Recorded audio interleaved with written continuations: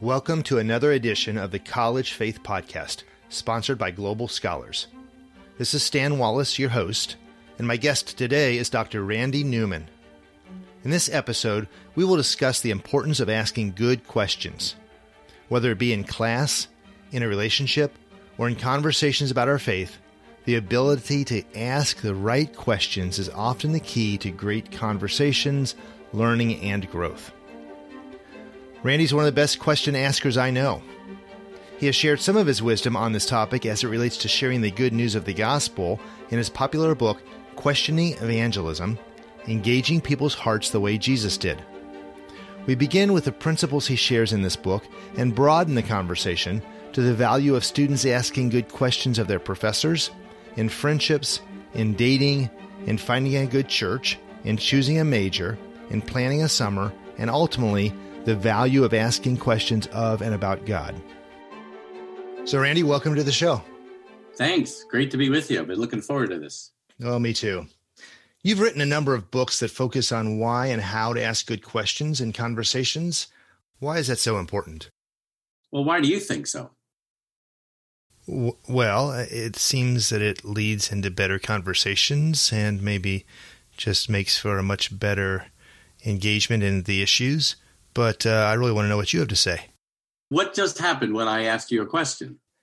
You start answering it, or you start brainstorming, or you get engaged.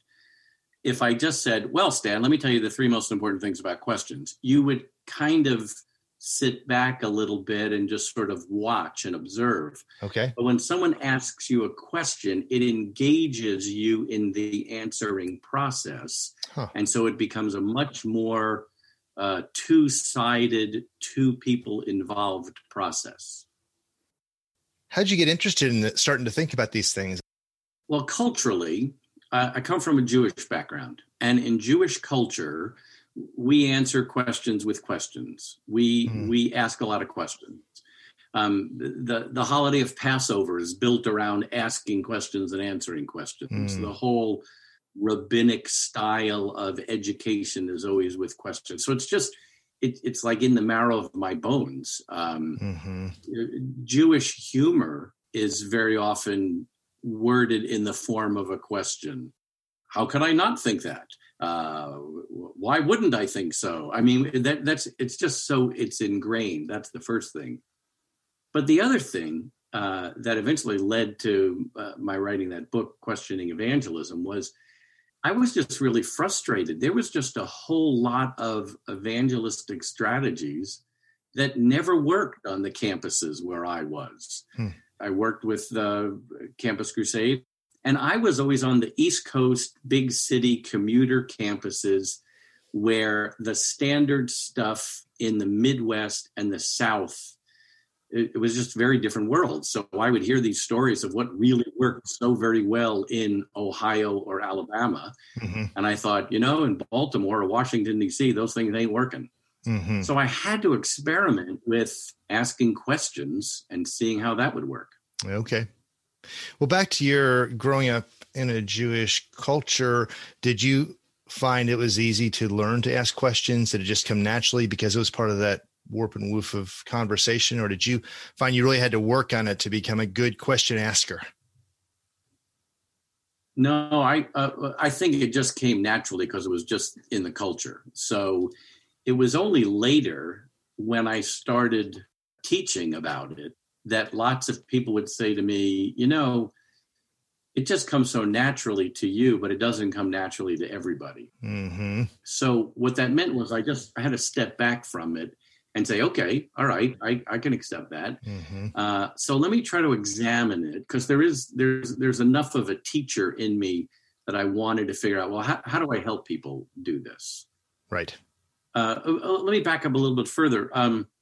The way I came upon this whole idea about asking questions related to evangelism, I started doing a bunch of different seminars at churches and with student groups about witnessing to Jewish people, telling Jewish people about Jesus the Messiah. And I said, culturally, it's got to be much more of a dialogue, a back and forth kind of thing. You've got to allow them to do just as much talking as you're doing. Mm-hmm. And a very good way to do that is to answer questions with questions, not answer questions with answers, at least not right away. Mm-hmm. And what happened was a lot of people started saying to me, hey, I think this is true not just of Jewish people. I think, I think that this kind of dialogue, back and forth, answering a question with a question is just making more and more sense in a larger context, particularly as, I don't know, some people attached it to postmodernism. People like to be involved in the discussion more. So those are some of the things that contributed toward this idea. But then I started trying to say, well, now how do I help people ask questions? So why do you think we tend not to ask questions and have to learn to do this? Well, when you say we, who do you mean we? You said, why don't we do this? See, he answered the question with a question. I can't stop myself. I'm sorry. You can't stop. Who do you mean when you say we? Yeah, I mean we believers. When we share the gospel, we tend not to ask many questions. And when we go through training to share our faith better, that tends not to be the emphasis. Well, we have the starting assumption that we have the answers and they don't. So we should tell them what the answers are. We should tell them the truth, and we should. So I'm not doubting that assumption.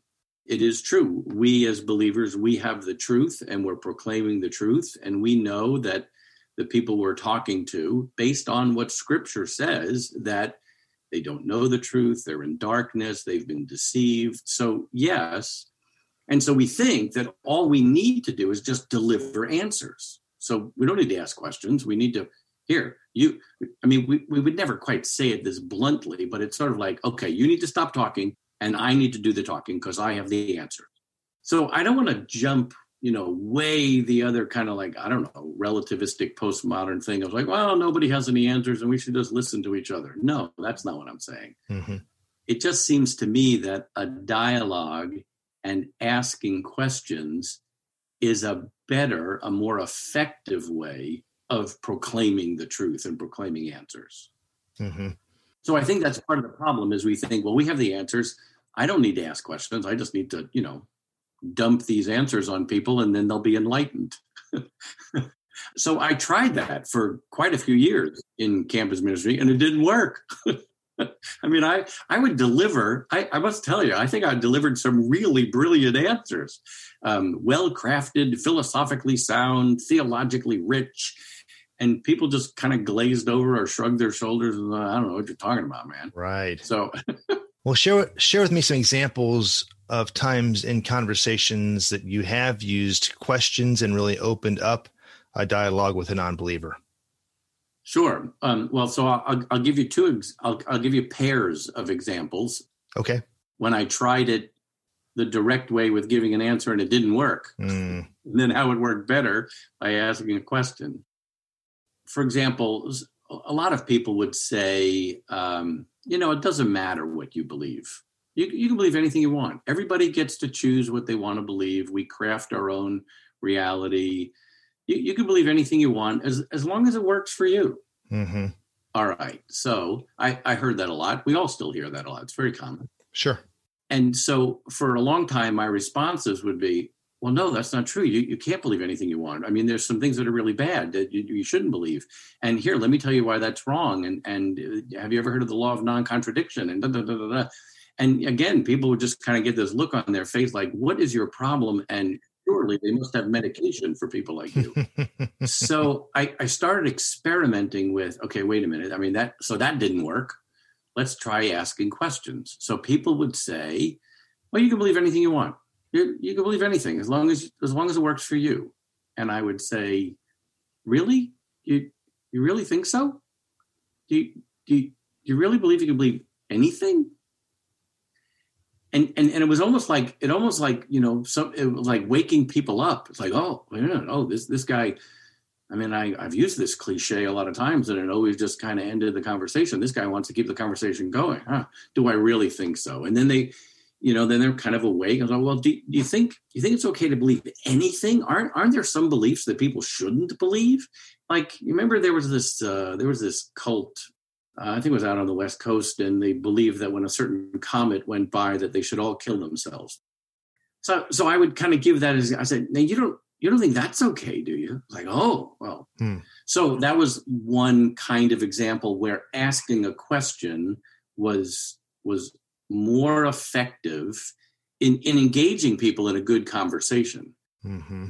So very often a conversation is not really a conversation. It's like two simultaneous monologues of people who aren't really listening to each other. Right, exactly. So here's another example. People would say, well, I think all religions are basically the same, right? I mean, they're just different paths up the same mountain. Well, no, they're not. That's just ridiculous. And of course, saying that's ridiculous is not a very effective line. So I'm not recommending that. But people would say, I think all religions are basically the same. And I'm pretty sure that at that point I would say, oh, no, they're not. No, here, let me tell you how Judaism is different than Buddhism, which is different than Islam, which is different than, here, I have charts. Let me show you. And again, it's like, yes, what I was saying was true and accurate and biblical and logical, but it didn't work. So then it was, well, I'll see. So by the way, sometimes when I talk about this, people say, oh, I can't think that quickly on my feet. I'm just not brilliant on the spot. And I say, well, I'm not either.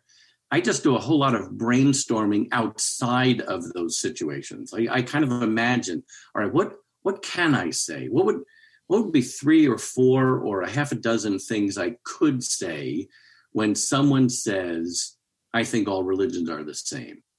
Vast, vast, vast majority of people cannot just come up with something brilliant on the spot. So I just do a whole lot of prep thinking, okay, well, what would I say then? Or what would I say then? If someone says, well, I think all religions are basically the same, now I ask a question. And this is a question that can apply to a lot of different situations. But the question is, can you explain that to me? I don't get that. I don't see how that fits. Can you explain how Judaism and Buddhism are the same? Like where are they the same? And by the way, we all need to practice and ask God to give us a sense of compassion for the person we're talking to. Because you can word the exact same question in an obnoxious gotcha kind of way. Mm-hmm. Like, can you explain that to me? like how can that make sense? Well, that's not going to draw people into the wonder of the grace of the gospel. But in a sense, sometimes we need to put them on the defensive. Now, again, we need to do it gently and lovingly, but a question like, can you explain that to me? I don't see how that can work out. And for some people, they've just never really thought about it. They've hidden behind the cliche, all religions are the same, but they've never really studied it or looked at it. Or they've said it and someone has attacked them. No, they're not. Let me tell you why Jesus is the only way. And he's different than all other religions because he's the only one who rose from the dead. And yes, eventually we want to deliver that content far more nicely than I just did. But it's far more effective to ask a question and engage and draw people in. Like I said, so that it's a two-way conversation, but both of you now are moving from lack of connection to the truth to deeper connection. For them, they're coming for the very first time. For you, you're also moving along incrementally with them and coming to a deeper realization of something that you did understand before, but the process is richer for both of you. Mm-hmm. And in that explanation, you've also answered something else I was wondering about, and that is for those of us who aren't naturally good at asking questions or didn't grow up around people who did, how do we learn to be better at that? And you've given some really good steps, I think. Are there other things in addition that those of us who are in training as question askers might put into practice? Yeah, I have a couple of ideas. The biggest thing I would want to say is, well, try learning this skill in much easier situations than evangelism or, deep philosophical discussions. Develop the art of question asking in much, much easier, more mundane settings. So you're just having a conversation with someone and they happen to mention, for example, I'm just kind of pulling this. Sure. If they say, for a real long time, I lived in New York, and now we live in, we just moved to the Washington, D.C. area 2 years ago.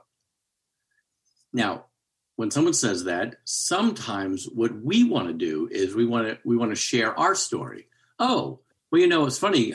We moved to Washington, D.C., but we moved from Kentucky.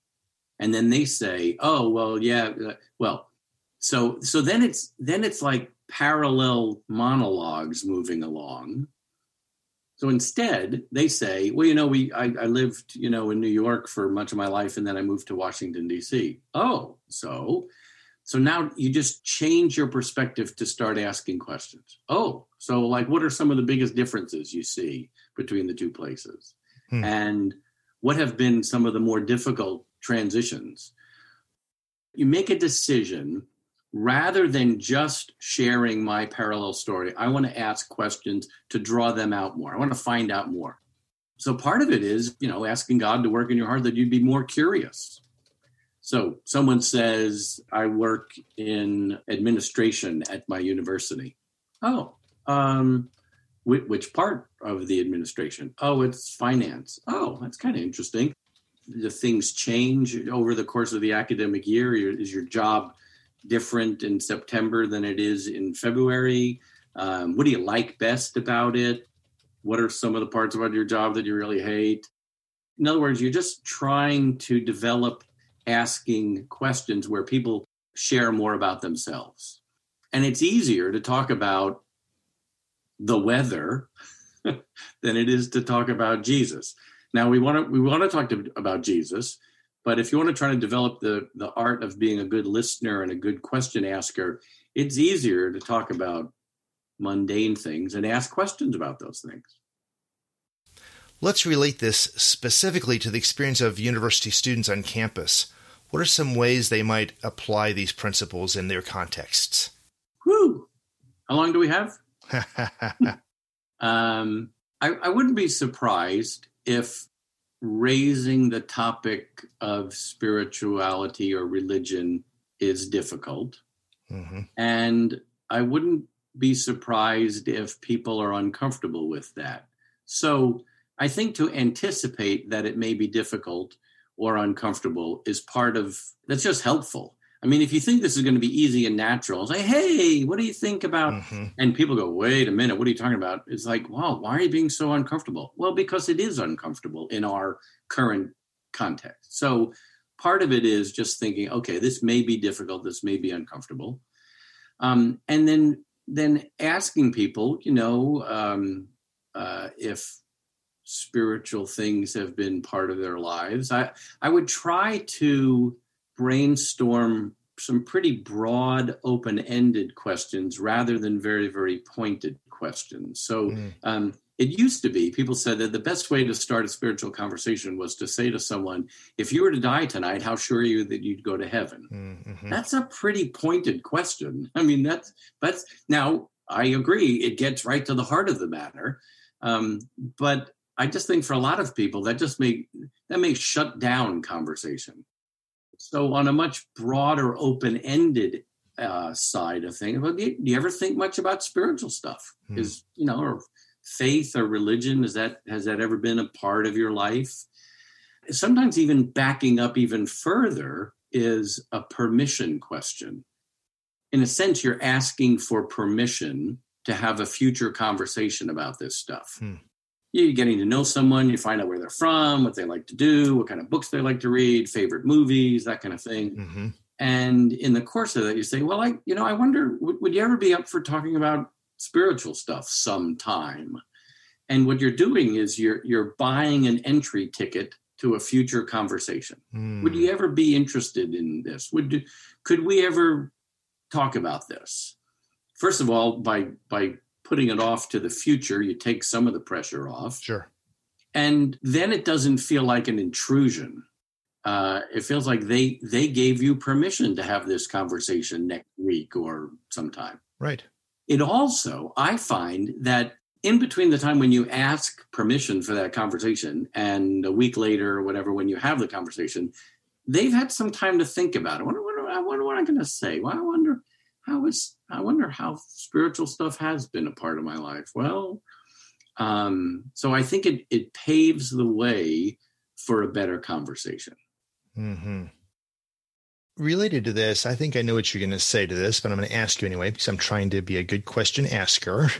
What about those all too often conversations when the fellow student says, so why do you believe that garbage about Jesus? Or how can you be so naive to believe the New Testament is accurate? How do students respond well in those kind of conversations? So he said, answering a question with a question.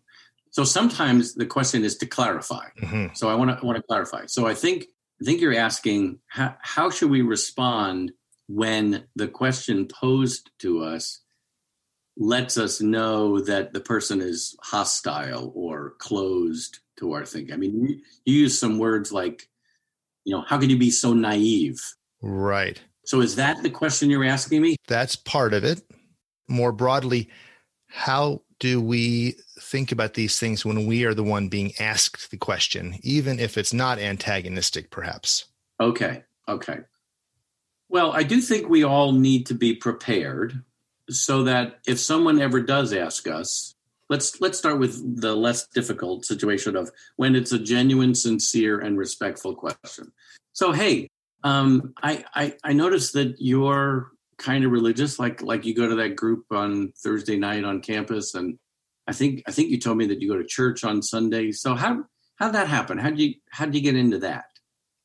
So that's not too hostile. That's genuinely inquisitive. So let's start there. So I would encourage people to think, well, what can you say if someone asks that question? You want to be prepared.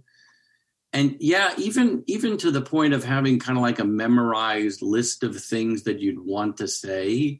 I don't know about a memorized speech. I wouldn't quite do that. But Sure. I would want to have a few things ready to go that I could answer in a minute or two max. That would answer the person's question, but open up the possibility for them to explore further. Sure. So in a strange kind of way, I'm encouraging people to accomplish more by attempting less.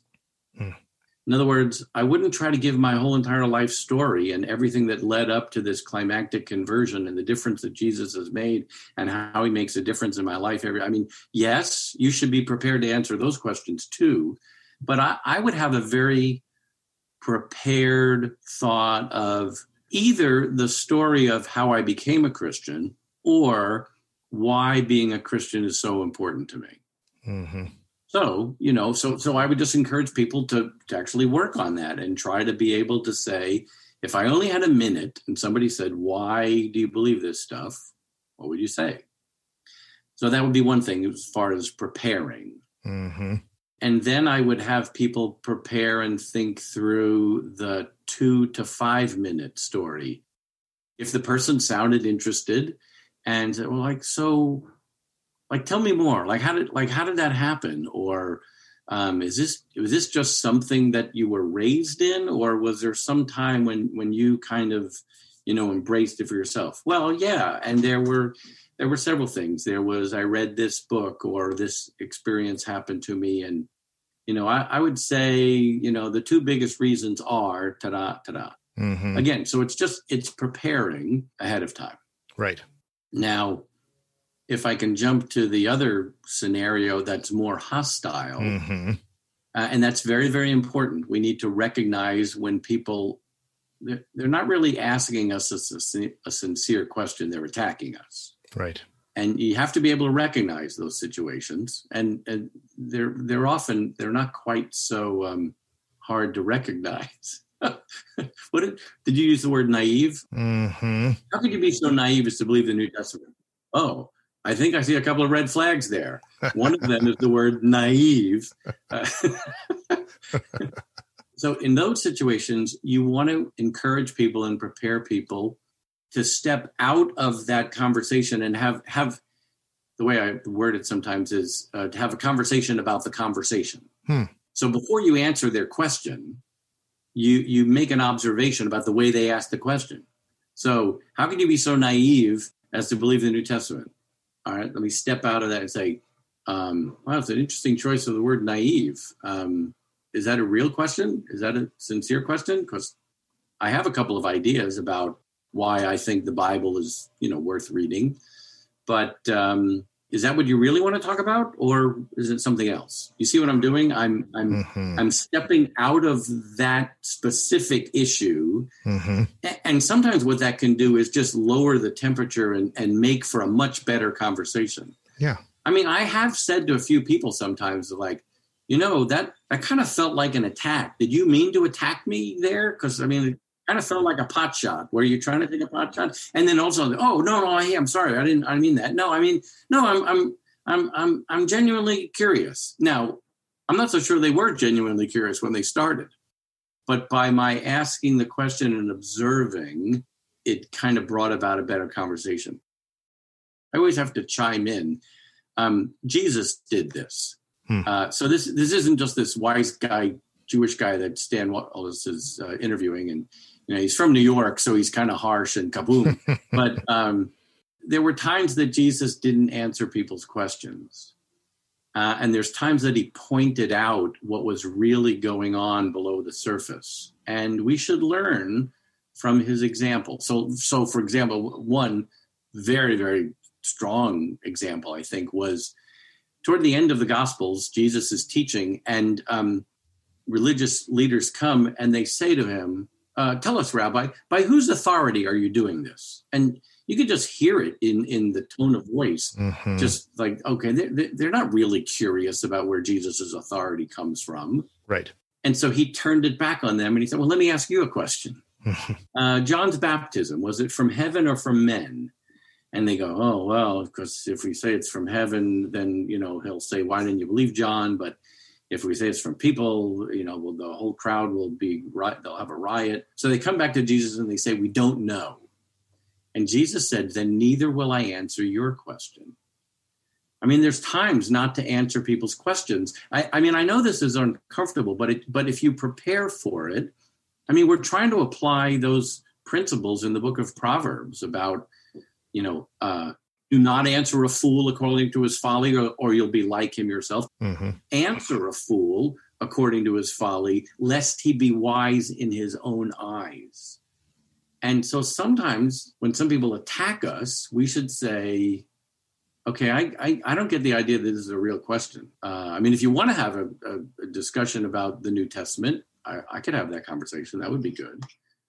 And like I said, a lot of times then people do open up and they are interested. But until you diffuse some of the sarcasm or the attacking, it's not going to be a productive conversation. And those two proverbs you just mentioned seem to say opposite things. And your point is that in some contexts, you ought not to answer. And in other contexts, you ought to. And it's really more of an art than a science, I assume. Yeah, and it's two sides of the same coin. And so it's worth meditating on those two proverbs and just kind of think, okay, what are some situations where, okay, do not answer a fool according to his folly, or you'll be like him yourself. All right, what is that like? Well, that's like if someone throws in a sarcastic attack at you and then you return with a sarcastic attack. Like, are you so naive that, to believe the New Testament? Oh, so are you so ignorant that you've never read the book? Well, now you're just two sarcastic fools. You've become like him. Right. The other side of the coin, answer a fool as his folly deserves, is another translation. Okay. Lest he be wise in his own eyes. So take the exact same question. The person says, are you so naive as to believe the New Testament? Well, there's actually a lot of good archaeological evidence to support why the New Testament is valid. And you give a really great answer, and the person's just thinking, yep, that's what I thought. He's an idiot.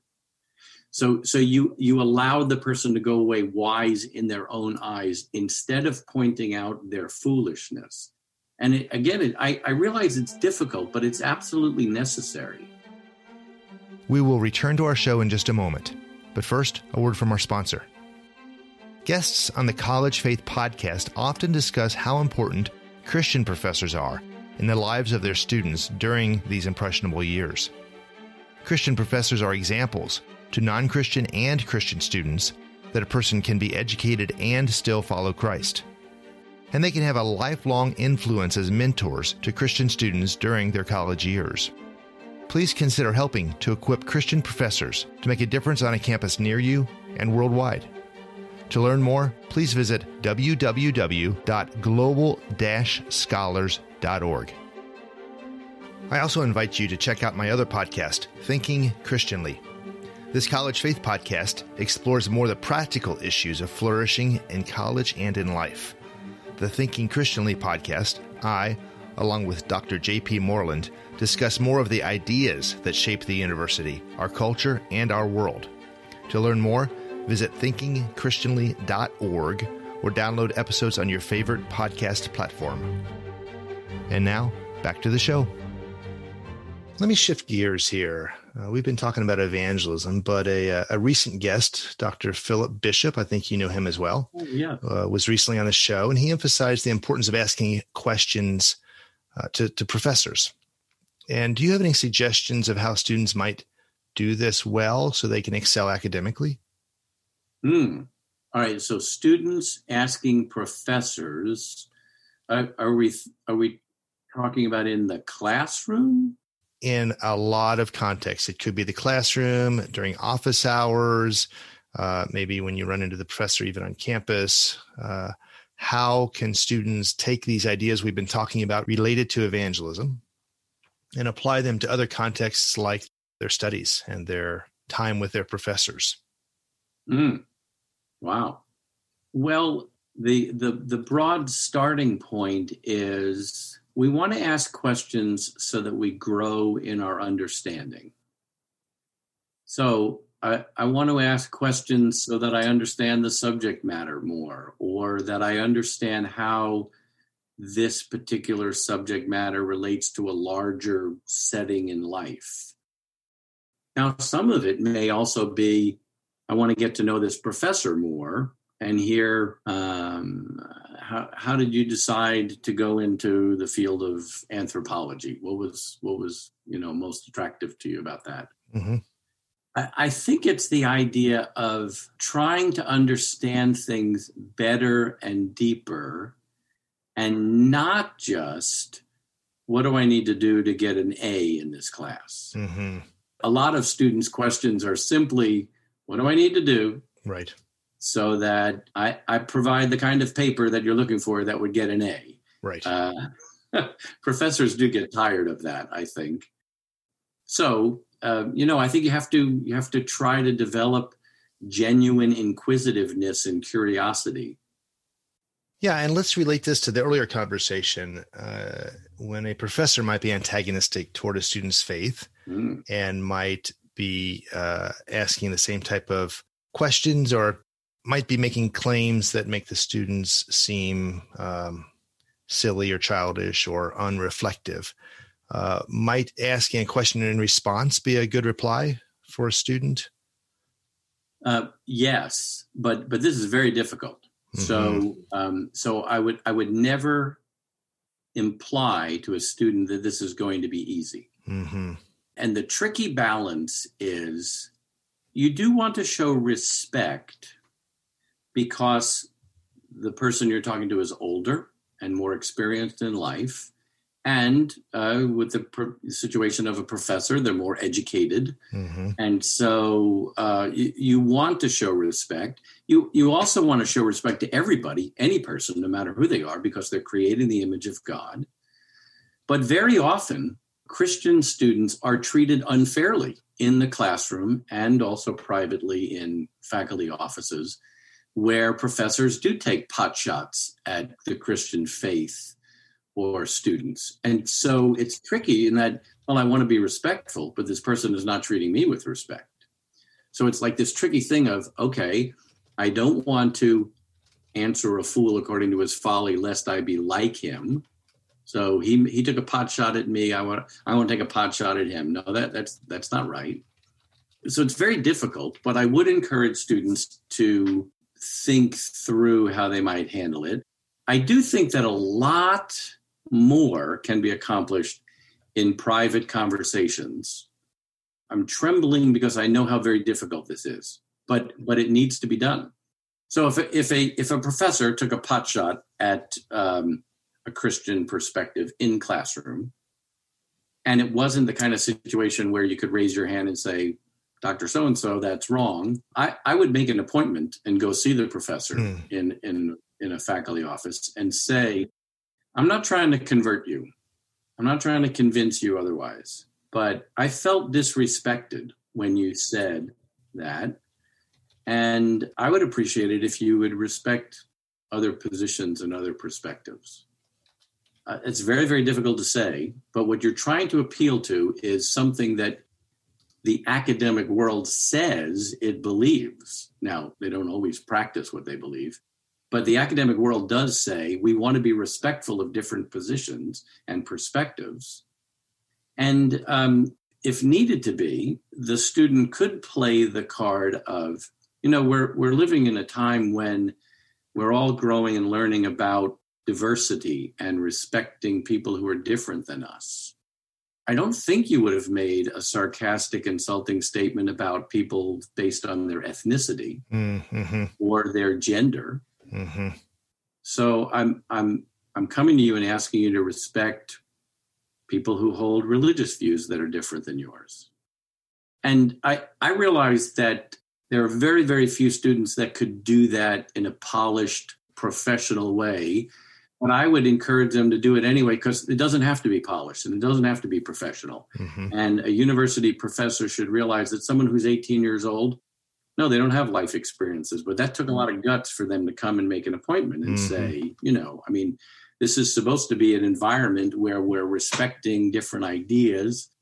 They call the university the marketplace of ideas. I just think that was kind of an unfair, disrespectful way of expressing yourself. There are far too many professors who have gotten away with it for so long that it's almost like part of their polished shtick to lump all Christians in the same category, that they're all stupid and anti-intellectual. Well, we do have a fair amount of anti-intellectualism that we have to combat, but that's not true it's not true of all Christians. Mm-hmm. Well, and to your earlier point, you could even ask that as a question, right? Say something like, it seems to me like that's not the type of thing you would say to somebody of a different ethnicity or gender.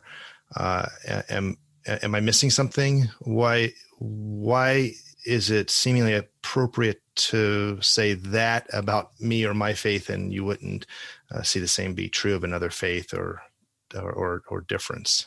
Yeah. Might that be a way to go? Yeah. Also, again, for preparing students for this, I would say there is a possibility. I don't think this is a probability, but there is a possibility that this will not go well at all. Mm-hmm. And the professor will say, well, I think what you believe is ridiculous. Mm-hmm. And my job in the university is to prevent people from believing stupid things. So, yeah, I'm going to keep doing that. In which case, you're being persecuted for the Christian faith. And we did get a lot of warnings from Jesus that there would be persecutions. Right. And so then that's another whole thing of, well, how do I handle persecution? Mm-hmm. How do I tap into all the riches that I have in Christ so that when I get slighted or insulted by a person, it doesn't quite hurt so much. It does hurt. It is painful. It is difficult. Mm-hmm. But that does come with the territory of following Jesus. So to sum up, whether with a professor or a student, it might be helpful to ask a question, but that doesn't mean the conversation will go well.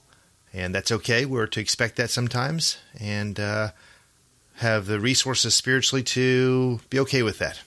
Yeah, yeah. So can I tell a story?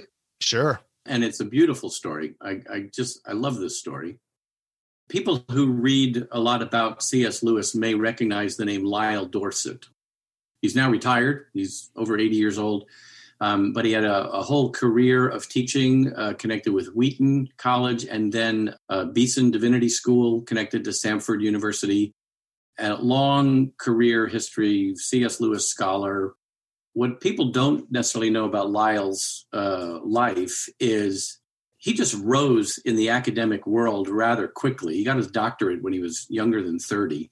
Got a tenured professor in history at, I believe it was University of Denver or Denver University, but he wasn't a Christian and he was really miserable. I mean, he's very successful academically, but rather miserable and an alcoholic. He was getting drunk on the weekends to kind of dull the pain of all this. And he had an undergraduate student who would show up in class early and read his Bible. Actually, he was reading his Bible and reading the Greek New Testament. And he would see this student, read this, and he would start asking questions. And basically, Lyle Dorset's perspective was that Christianity is for stupid people, and it's not an intelligent religion. And no, he said in class a number of times, no thoughtful person would ever be a Christian because it's such a thoughtless faith. And this student challenged him and said to him, Dr. Dorset, have you ever read anything by C.S. Lewis or G.K. Chesterton? And he hadn't. He said, well, I think you ought to read this because they were thoughtful, intelligent men. And yet they were Christians. And so he bought Lyle Dorset a copy of Chesterton's Orthodoxy and signed it and told him that he'd be praying for him. And Dorset took the book because the student treated him with respect. And he thought, well, I can't write off all Christians as being stupid and thoughtless because, number one, this student is a good student and he's smart. And he speaks articulately. And he's telling me about C.S. Lewis and G.K. Chesterton. And I know enough about these people that I can't just write them off. It took a while before Lyell's life kind of took a turn. And, the drunkenness caught up with him and caused some problems. And so he decided to read Orthodoxy and then Mere Christianity and became a Christian as a result. It's just this beautiful story. And they reconnected many years later. But it was an undergraduate student being bold enough, but respectful enough to challenge.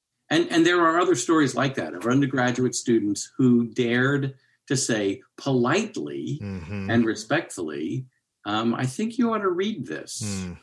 It's worth considering. That's encouraging. I've heard a number of stories like that as well. And it always strikes me how God works in the midst of those conversations. And often it's simply being willing to follow the Spirit's leading and in a gentle way, yet in a direct way to invite the professor to consider that this might be true. And of course, you've got to have good reasons already to think that might be true and know a book like Orthodoxy to give him or her, right. To your earlier point, to be prepared. But when we are prepared, according to 1 Peter 3:15, God can use us. And, I think now I'm repeating myself, but it does seem to me this fits in this idea of we can accomplish more by attempting less. And what I mean is sometimes, and this is really difficult to do because we want to pounce, we want to overwhelm with tons of evidence.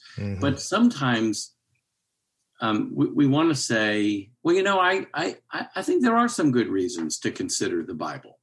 Now, in our mind, we're thinking, consider the Bible. No, we should read it. We should devour it. We should memorize it. We should believe every word of it. It's God's inerrant word. Yes. But we will accomplish more if we just can first help people grasp. Maybe there's something there that's worth considering. Here's a way to think of it. There are many people who they're in the category of, no, I don't believe this. And no, it's not even possible to believe. And we want to get them to, yes, I do believe it. And it's the best thing that I could have ever believed. So we want to move them from no to yes. Well, there are a bunch of people who have to go through a series of maybe before they get to yes. Mm-hmm. So, no, I think this religion is ridiculous because only narrow-minded idiots believe it. Oh, wait a minute. Maybe that's not true for everybody, because there's this one guy in my class, and he's not a narrow-minded idiot, and he's respectful. So maybe there's something to it. Maybe there are some intelligent people who believe this. Maybe I should give it more consideration than I have. You see what I'm saying? Oh, yeah. No to maybe, ooh, well, probably, or I think I'm being convinced of this. Again, we want them to move from no to yes in 45 seconds. And God can certainly do that. Sometimes he does. Mm-hmm. But often it's more gradual and incremental. Well, I want to broaden this conversation even further, from evangelistic conversations with students, first to conversations even with professors. And now I'd like to talk about how students can ask questions in other contexts. And I want to start in the area of friendship. You and I have been friends, as I mentioned, a number of years, 30 plus. And whenever we're together, I am just amazed at the questions you ask that really draw me out and lead us into a really rich conversation. So what are some principles that you found helpful in learning to develop friendships by asking good questions, as you've modeled so well with me? Well, I'm very encouraged that we. I'm speechless. I think I might put that on my resume, because I don't think that's maybe ever happened.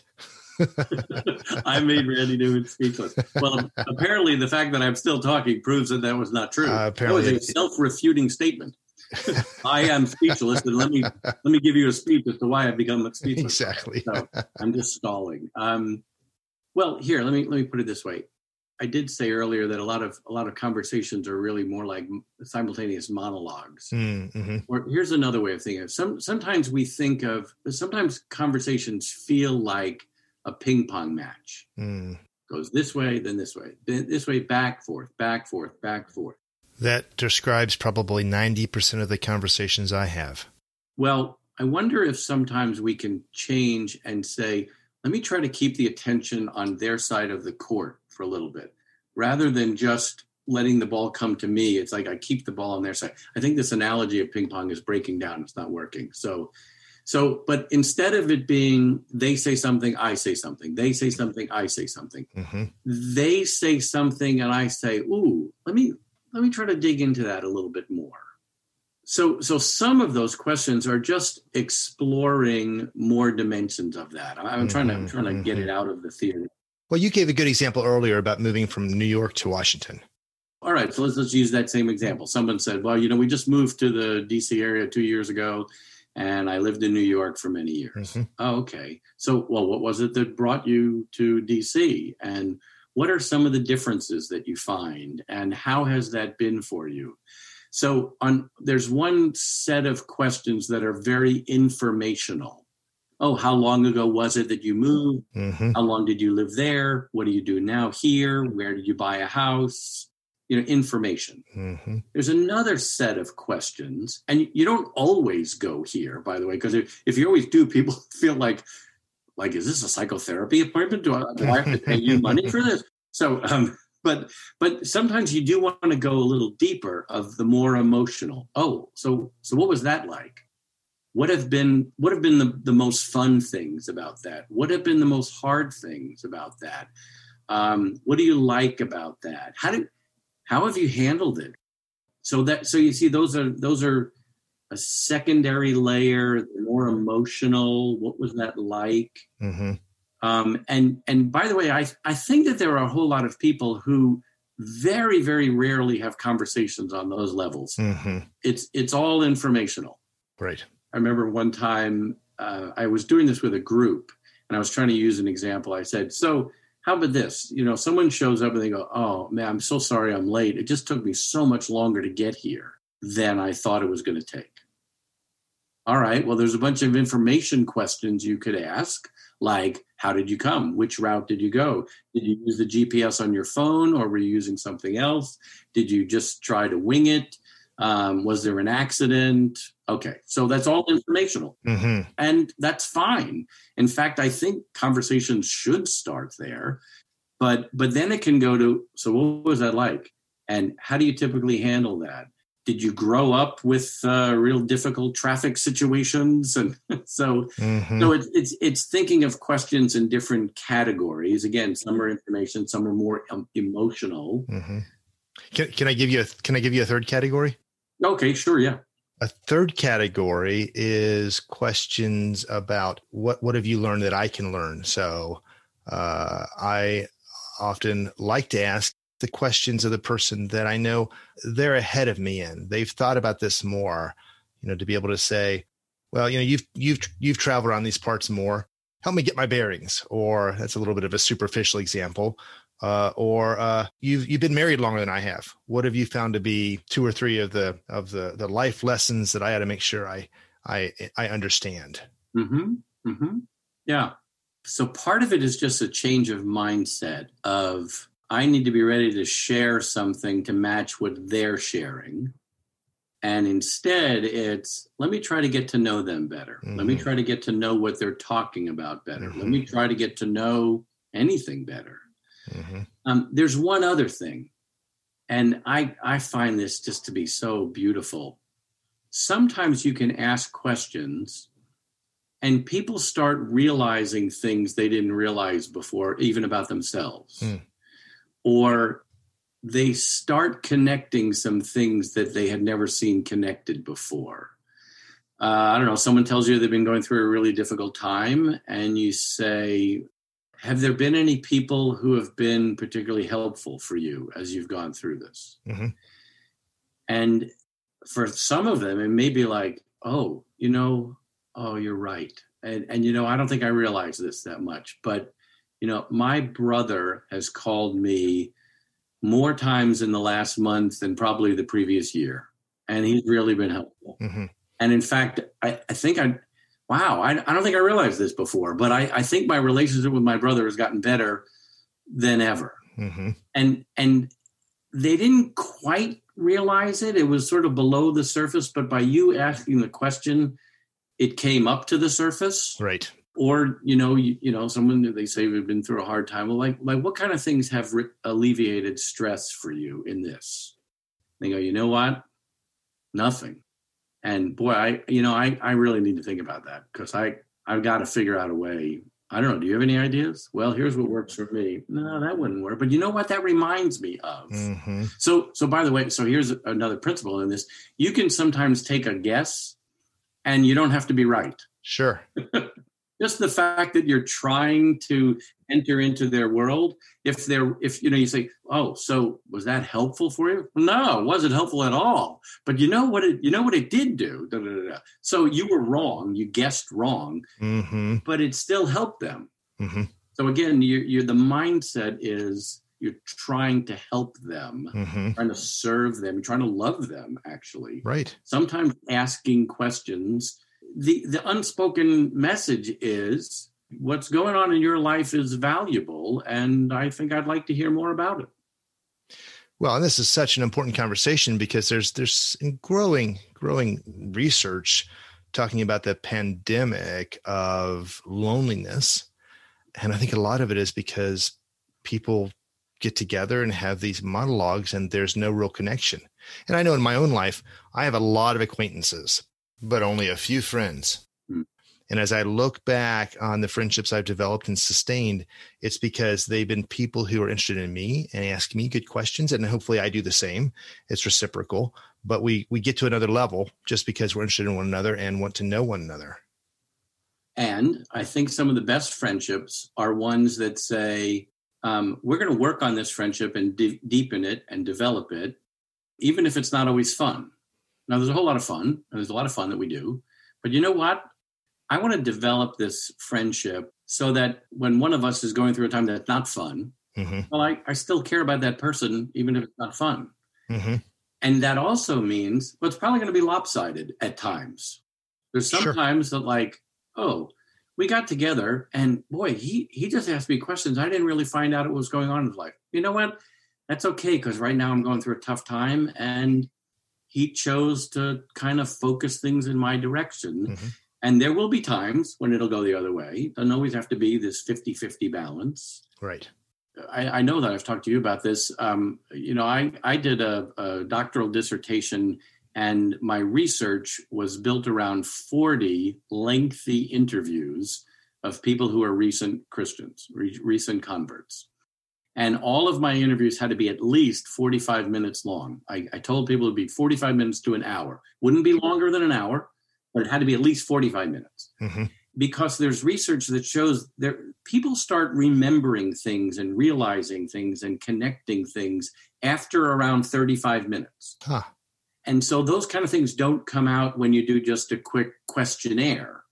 It was amazing. I would have these interviews with people, and I had my set list of questions that I was going to ask, but I was also ready to, expand and go after other questions related.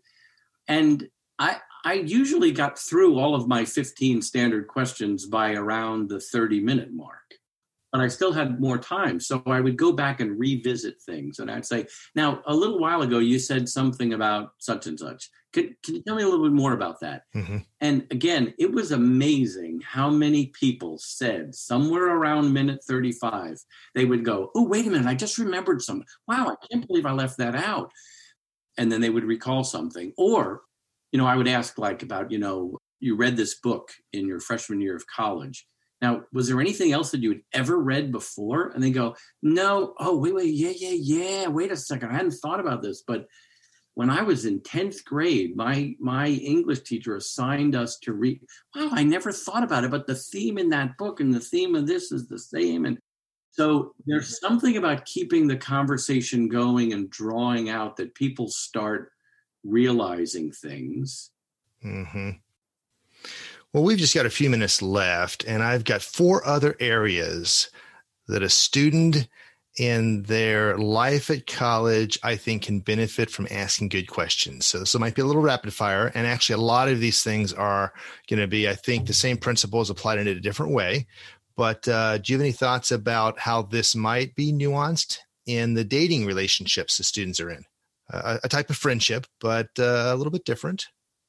Well, I sure do think that asking questions and listening is very, very important for any relationship.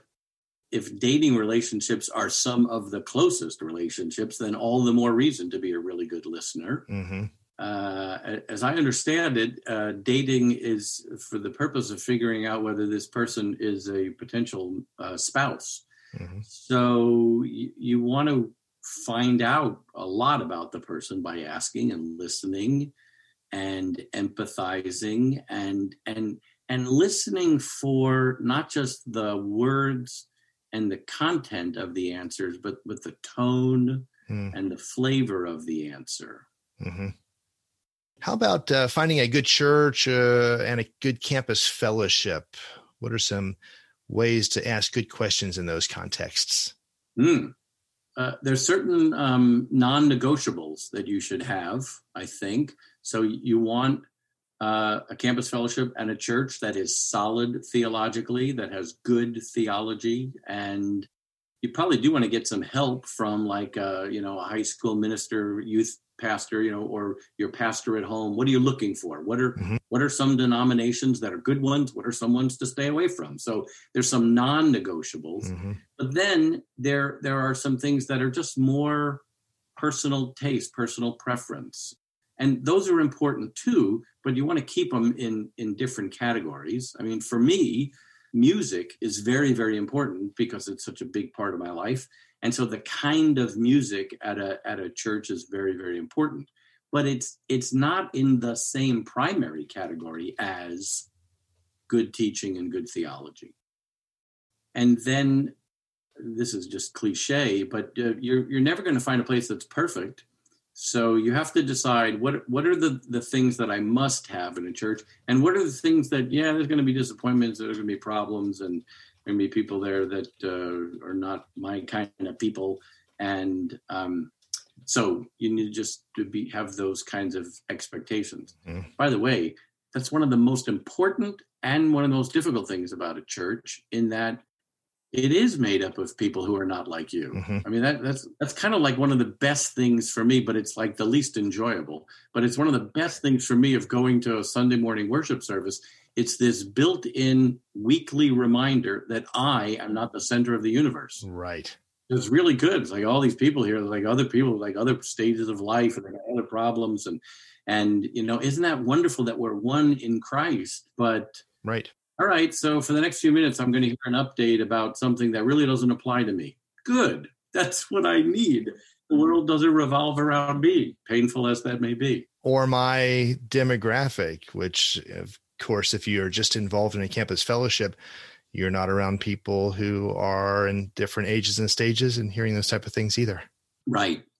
So it's really, really important for college students, yes, to be involved in the college fellowship. That's really important. But it's also really important for them to get involved in the church. Remember, there are people here who are senior citizens. Mm-hmm. And there are people here who are much older than me, still single. People a little bit older than me, married with little kids. And the world is not just my campus fellowship. Campus fellowship is really, really crucial, but it's artificial also. Mm-hmm. Yeah, good word. Good word. And you said something else in passing that's really important. I want to emphasize it. It's not only asking the right questions about a good church or campus fellowship, but it's asking the right people the right questions. Your high school youth pastor, if you're in high school getting ready to go off to school, is going to be a much better person to ask than the guy who works down at the grocery store.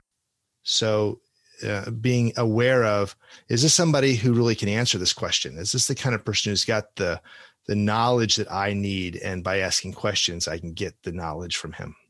Yes. Well said. Well, how about choosing a major? What are some good questions, and maybe even some people who ought to be asked these questions to make wise decisions of a college major? Man, boy. Am I asking you good questions? You are. And, I'm beginning to think that asking good questions is overrated.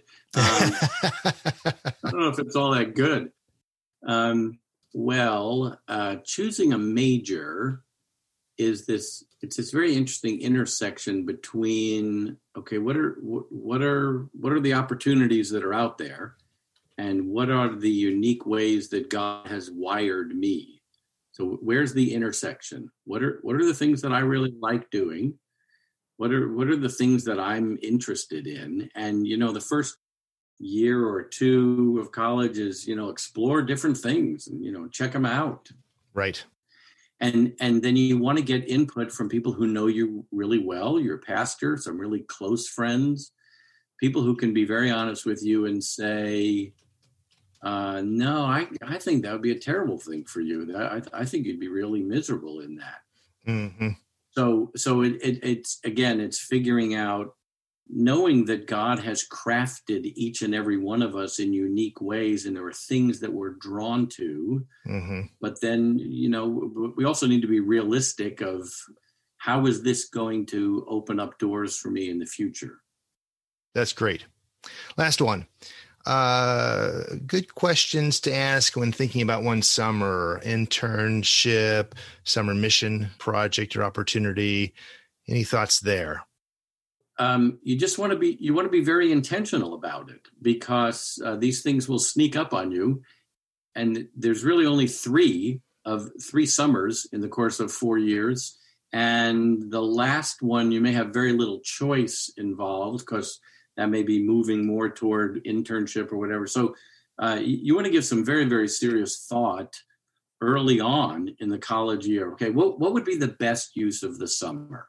And maybe a way to do that, maybe a question to ask yourself is, at the end of the summer, when I come back to school in September and I see people I haven't seen since May, and they say to me, hey, how was your summer? What is it that you hope you can say? Mm-hmm. How will I be able to, in September, say, oh, it was great? Because, Now, by the way, it may be, I got a job and I made a lot of money this summer, and I needed to. And it wasn't all that great socially for me, but I needed to make a bunch of money. So that's okay. Sometimes that's kind of the need of the moment. Sure. But you want to ask the question of, What do I want it to be? Not just the most fun, Right. but you do want to be strategic about it, because you won't have summers like that ever again. Mm-hmm. Half of May, June, July, half of August. No, that's not happening. Well, Randy, as we draw to a close, is there anything else you'd want to make sure that we touch on? Well, we've touched on a lot, so Mm-hmm. I'm really grateful for this conversation, and I'm encouraged by it. We all want to grow in our ability to love the Lord our God and to love our neighbor. And I think being a good listener and a good question asker is a very good way of growing in both of those areas. Being a good questioner of the scriptures and about our faith helps us love God more. Mm-hmm. And being a good listener and a good question asker helps us love other people more. Mm-hmm. Good word. Good word.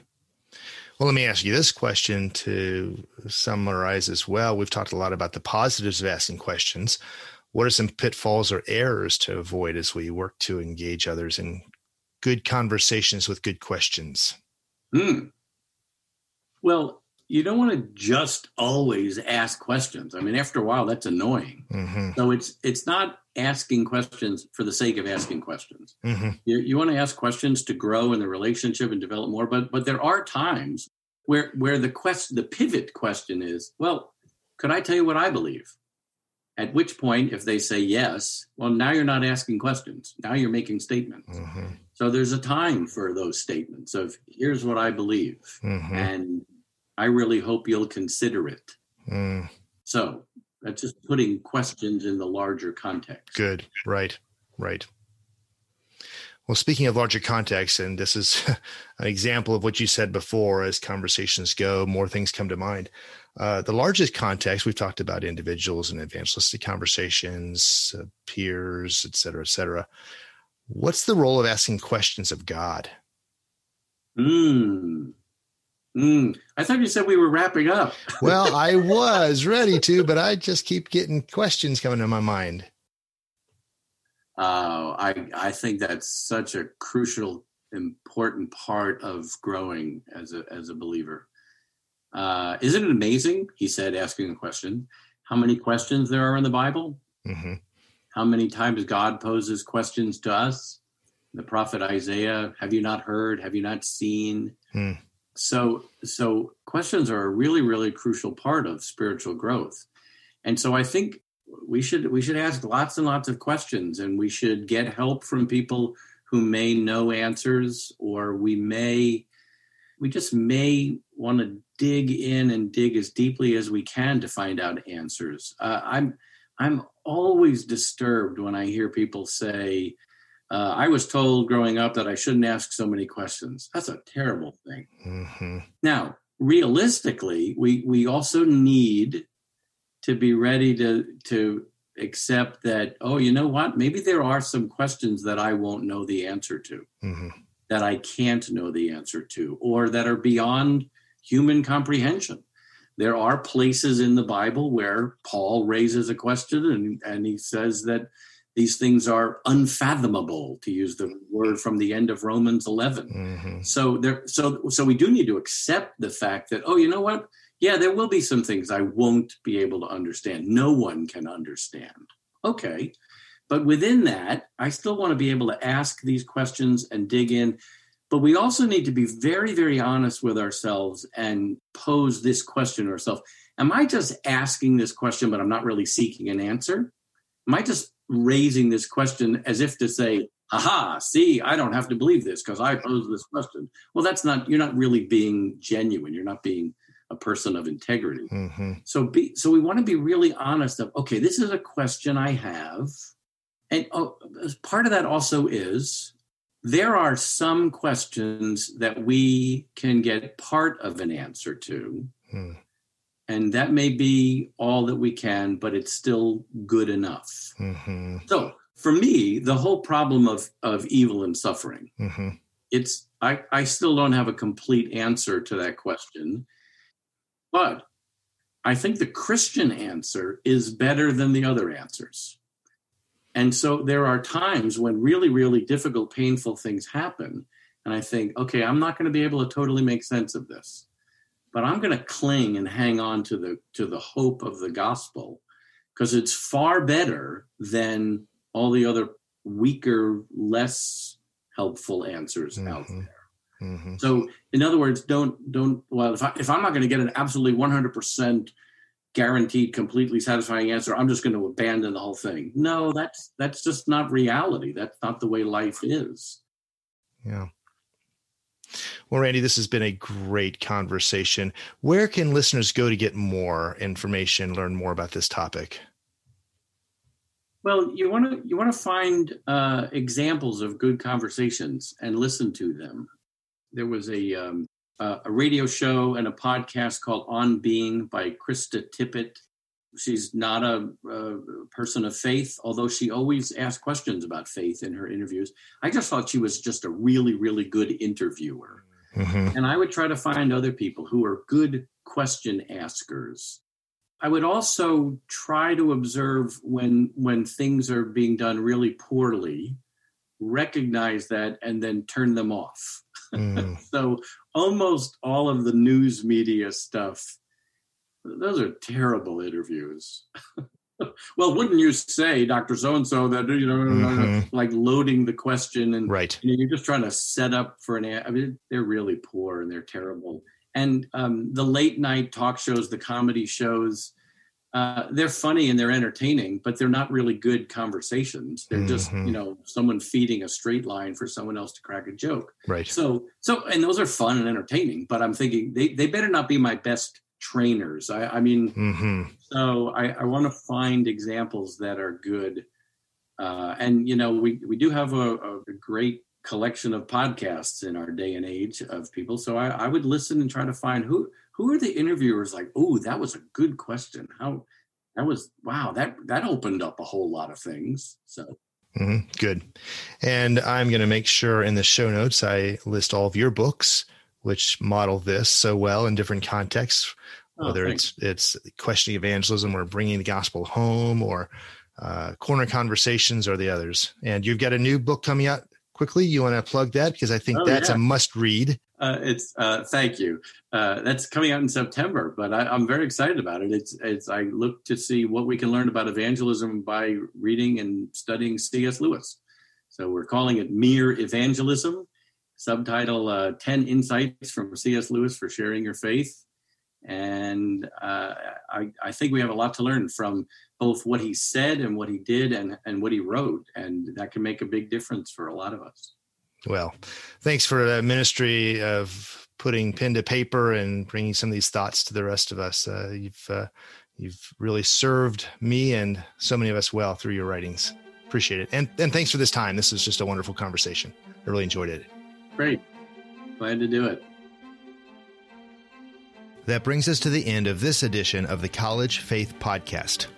I hope you enjoyed this conversation at the intersection of Christian conviction and higher education. Be sure to check out today's show notes at collegefaith.net/podcasts, where you can find more information and links to the resources we discussed. If you found this podcast helpful, please help spread the word by liking my College Faith Facebook page at facebook.com/collegefaith and pass the show on to others who may enjoy hearing our conversation. Please do visit our sponsor, Global Scholars, to help equip Christian professors to be salt and light for Christ on their campuses. And if you haven't done so already, I would greatly appreciate your review of this show at Apple Podcast or Stitcher.